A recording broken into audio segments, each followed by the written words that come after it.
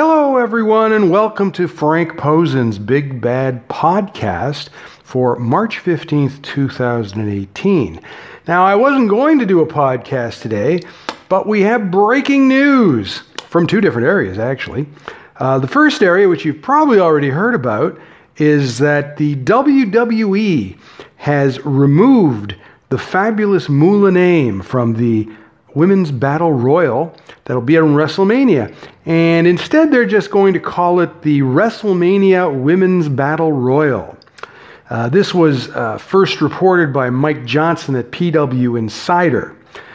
Now, I've talked about this the last couple of days, and as I said, I'm not surprised about this. What seems to have happened, and this was written by David Bixenspan over at Deadspin. And apparently a campaign to have it removed was started at a Reddit thread. And apparently what they did is they approached Mars Wrigley, who are the owners of Snickers, of course, and they're a WrestleMania sponsor. And apparently it's the Mars Wrigley who forced the WWE to abandon the Fabulous Moolah name. Now, it's like I said last couple of days. She's not worthy of it anyway, okay? Somebody suggested to me that they should use somebody who is worthy of that honor, like maybe Sherry Martel, call it Sensational Sherry or something like that. They didn't really want to do that. They wanted to do that with somebody that they perceived as a pioneer. I mean, they could put Trish Stratus' name on it too. I wouldn't have a problem with it. But they wanted to do it like with the Mae Young Classic, where they named it after a pioneer, like Mae Young. Sherry Martel was a lot of fun, but she was not a pioneer of women's wrestling, and neither was Trish Stratus, of course. But neither was Moolah, all right? The name they should have put on it was Mildred Burke, okay? And I'm sure they thought about it, but Mildred never really had any connection with the McMahon family, and that's the reason they chose not to do it. And it turned out to be a big mistake. They've admitted now that they made a mistake and that the fans have made their voice heard, and now it's not going to have any name. It's just going to be called the WrestleMania Women's Battle Royal. And that's fine with me.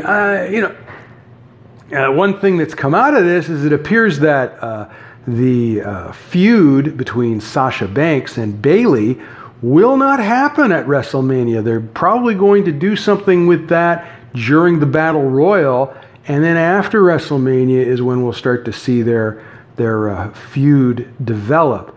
And I mean, look, they've taken so long to pull the trigger on this. I don't know anymore. They just have taken way too long to do this. It should have been done months ago. I don't know what they're thinking about over there. But I'm glad to see that they removed Moolah's name. She's not worthy of it. Of course, what a lot of people are talking about is her bad behavior and her abuse of the women that she trained and stuff like that. And that's fine. I've read all about that stuff. But my main objection to it is she really is not a pioneer. Okay? She was around a long time, but she wasn't a pioneer. Okay? The pioneer of women's wrestling was Mildred Burke. Mae Young was a pioneer, but Mildred Burke was as well, and she would be worthy of the honor. But, that's the WWE for you.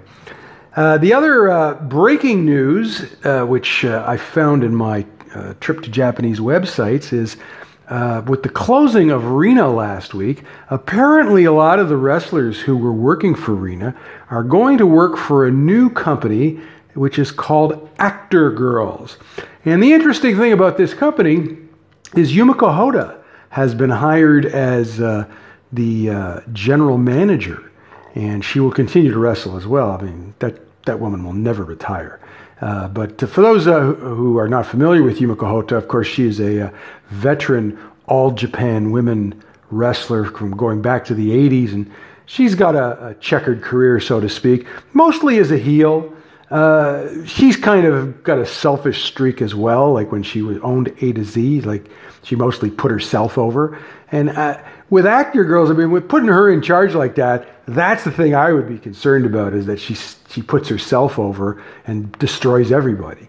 But I think that's par for the course. Par for the course there.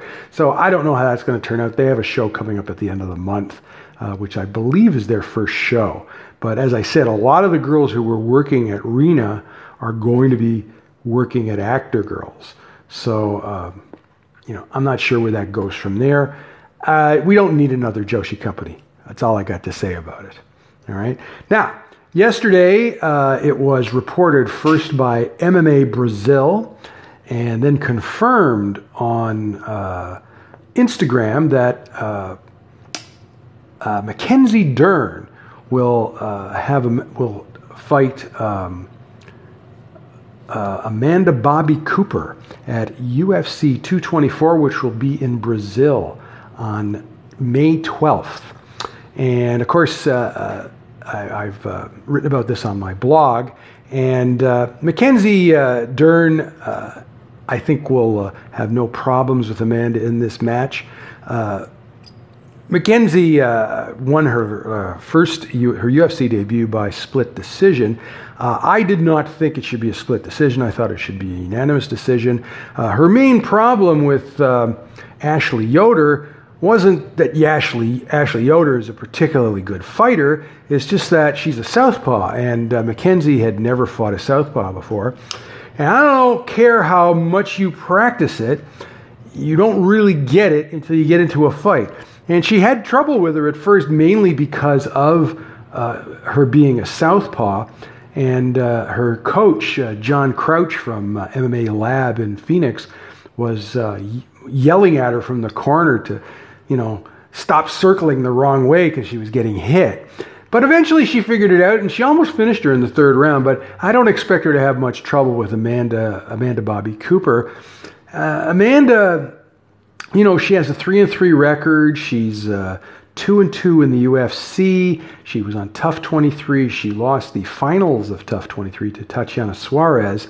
I don't think she's a UFC caliber fighter. I believe that she's just at a certain level. And, the two fighters that she beat in the UFC, they're not in the UFC anymore. They're both gone. So I think that's the type of fighter we're talking about her. She basically will not beat fighters that she isn't supposed to beat, and I think she can only beat low-level fighters. I don't think I've seen her enough that I just don't think she's very good. And I expect Mackenzie to beat her, but hey, she had trouble in her last fight, so who knows? Anything is possible in MMA. You all know that. So that's what's coming. That's what's coming up in the UFC. And that's it for today's podcast. As I said, I don't know when I'll be doing it. I wasn't expecting to do one today, and I ended up doing one because we got a couple of new stories that turned up during the day. But who knows? We should have one over the weekend, perhaps. And don't forget, if you want to subscribe to my podcast, you can do so at Pocket Cast and also Google Play Music. And don't forget, you can check out my blog at frankp316.blogspot.com. And if you want to leave a comment or a question on the podcast, you can do so by audio on Anchor. And I will be more than happy to answer any questions or respond to any comments if I think they're worth responding to. But I wouldn't mind doing that. And just do so if you have any questions, because you never know, right? Anyways, have a good evening, and we'll talk to you later.